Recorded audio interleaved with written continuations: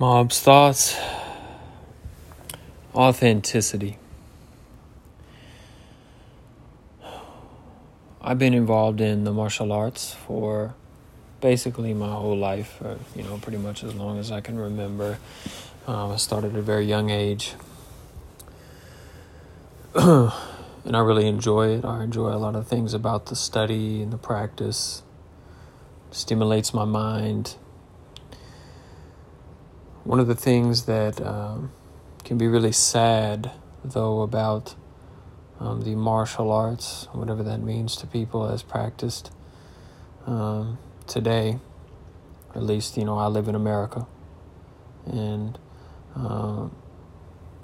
as practiced in America and in much of the world, is what it means for things to be authentic, what it is to have authentic practice, understanding, and relationships. In multiple previous episodes, I've discussed recognizing historical and cultural context. This is important not just for understanding the practices themselves, but to understanding who you are and why you are in this. It's important for me, and I have a lot of different conflicting thoughts about why I practice the things I do and what it really means. And one of the saddest things I see in a lot of people who go into the martial arts is not investigating that historical cultural context, which, far from leading to freedom from fear or freedom from illusions or delusions, creates people who are even more involved in their delusions and illusions about themselves and the world, and are even more fearful than when they first step through the door. I mean, for most people going into martial arts, they're trying to gain confidence, feel like they can defend themselves, protect themselves. And for various reasons in different places, that may or may not be the result. And a lot of places that call themselves authentic such and such, authentic such and such, people come out more afraid than they went in. Because despite the authenticity of whatever the lineage is, the actual violence they practice there, the combat drills they do or whatever, are not authentic violence. They're not actually violent. They're not actual combat. They're not actual fighting. And they're not investigating actual context. They're only focusing on a several hundred-year-old context instead of the new one. I'm not saying that all your training, all your time in school has to be extreme, excruciating, hellish warscape to get rid of fear. That's not what I mean at all. What is authentic? I mean, authentic, if we're talking about just self-defense or self-protection, identifying why you're in that class in the first place. When is the situation that you would actually use violence to defend yourself? Is it just about yourself or defending someone else? And what is the scale? Is it because someone insulted you, because someone pushed you, because someone punched you, because someone threatened you with a weapon? When or what are the situations where you would actually do or you would actually use violence? You got to investigate that. But in a lot of these places, things like that, questions like that are not addressed. People don't address them. And it leads to further delusion. They've studied something for 10, 20, 30 years, never investigated the historical cultural context of the lineage they practiced, their own historical cultural context that would lead them to want to practice that, particularly if they're not a soldier or someone that has to use violence on a regular basis. And oftentimes it comes through in their sparring and stuff. And it leads to, quite frankly, a lot of ego. I've been practiced such and such mystical lineage for 30 years. I'm some kind of god of combat, though. The only reason they think that is because they're completely divorcing violence from its context. They have fantastical ideas about themselves and the world. Now, delusions and illusions are not just from those people that claim to practice these authentic ancient lineages. Let us be frank. In the United States, in much of the world, the most important thing for defending yourself is class, money, and the country you're born in. If you're born in America, not in all places, but let's say you're born in a middle-class suburb, it is highly unlikely for you ever to experience extreme violence unless you go into a profession. Now, in a lot of those middle-class suburbs, that's where you see the flourishing of these martial arts schools.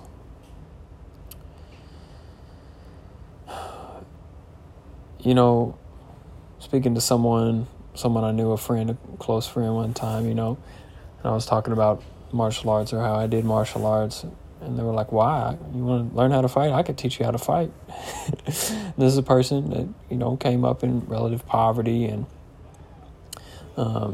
had plenty of violent encounters and was not really afraid to fight.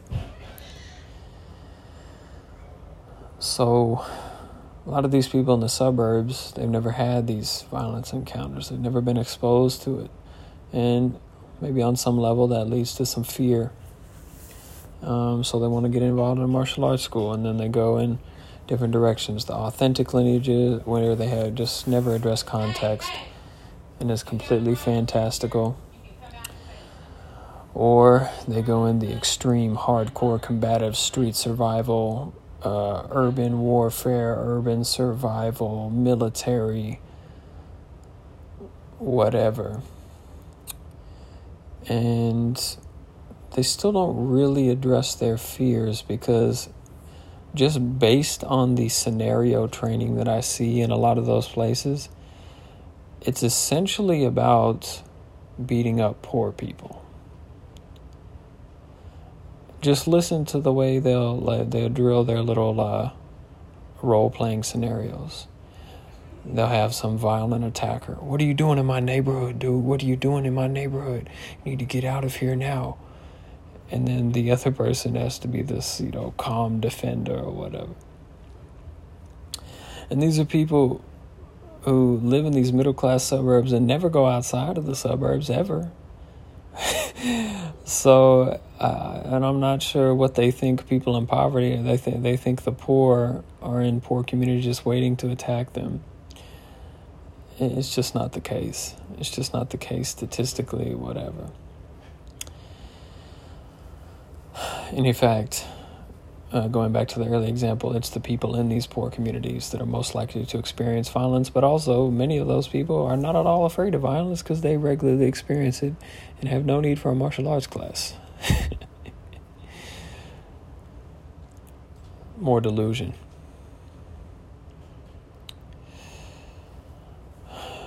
Further, we cannot divorce the white supremacist context from any of these hardcore combatives, military, blah, blah, blahs. Take Krav Maga or whatever you want to do. Let's be frank about what these skills are being used to do. They're not being used to lift the oppressed. They're being used to oppress people.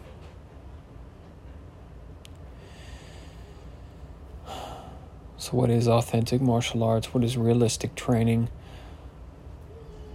What does it mean to practice martial arts? What is the fruit of martial arts practice? I mean, ideally, we don't live in a world where we have to use violence on a regular basis. But if we want to be prepared for it, we go into a martial arts class that removes our delusions about ourselves, our illusions about the world, and liberates us from fear.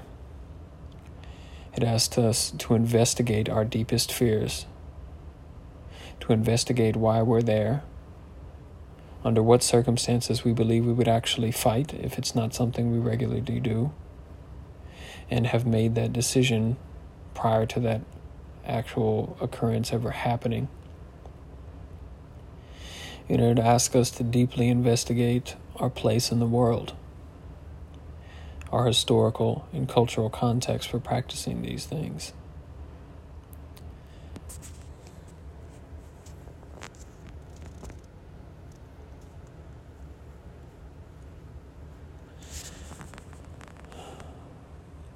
In many of the lineages, I see that is quite the opposite, potentially all. Many lineages either hide in smug fanaticism, cult thinking, fantastical ideas about combat and violence, or train real violence, truly. But what they train is not used to stop more violence, it's used to continue it. It's not used to make the world a less violent place, it's to keep the poor and the oppressed of the world in their place. And at the end of the day, this is about violence and war. And violence and war is, throughout human history, about subjugating populations. Yes, maybe on small scales we can have conflicts, just natural human conflict. But it seems that throughout history, quite often, the warrior class or whoever has not been on the side of the oppressed, let us be frank. And despite all the anime and knight-errant stories and blah blah blah and stories of freeing the oppressed people, it's the exception rather than the rule. And what I don't see in any lineage, any club, is an investigation of that. Many of these lineages and clubs, whether it be the authentic real violence or the fantastical authentic historical lineage, charge very large sums of money for their classes.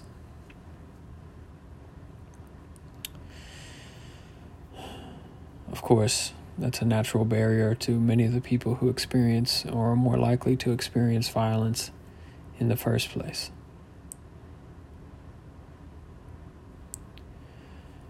That is never addressed and rarely reconciled. Mostly what I see in martial arts today, authenticity in whatever realm, is it's very authentic. Martial arts are used to keep the poor and the oppressed of the world in their place.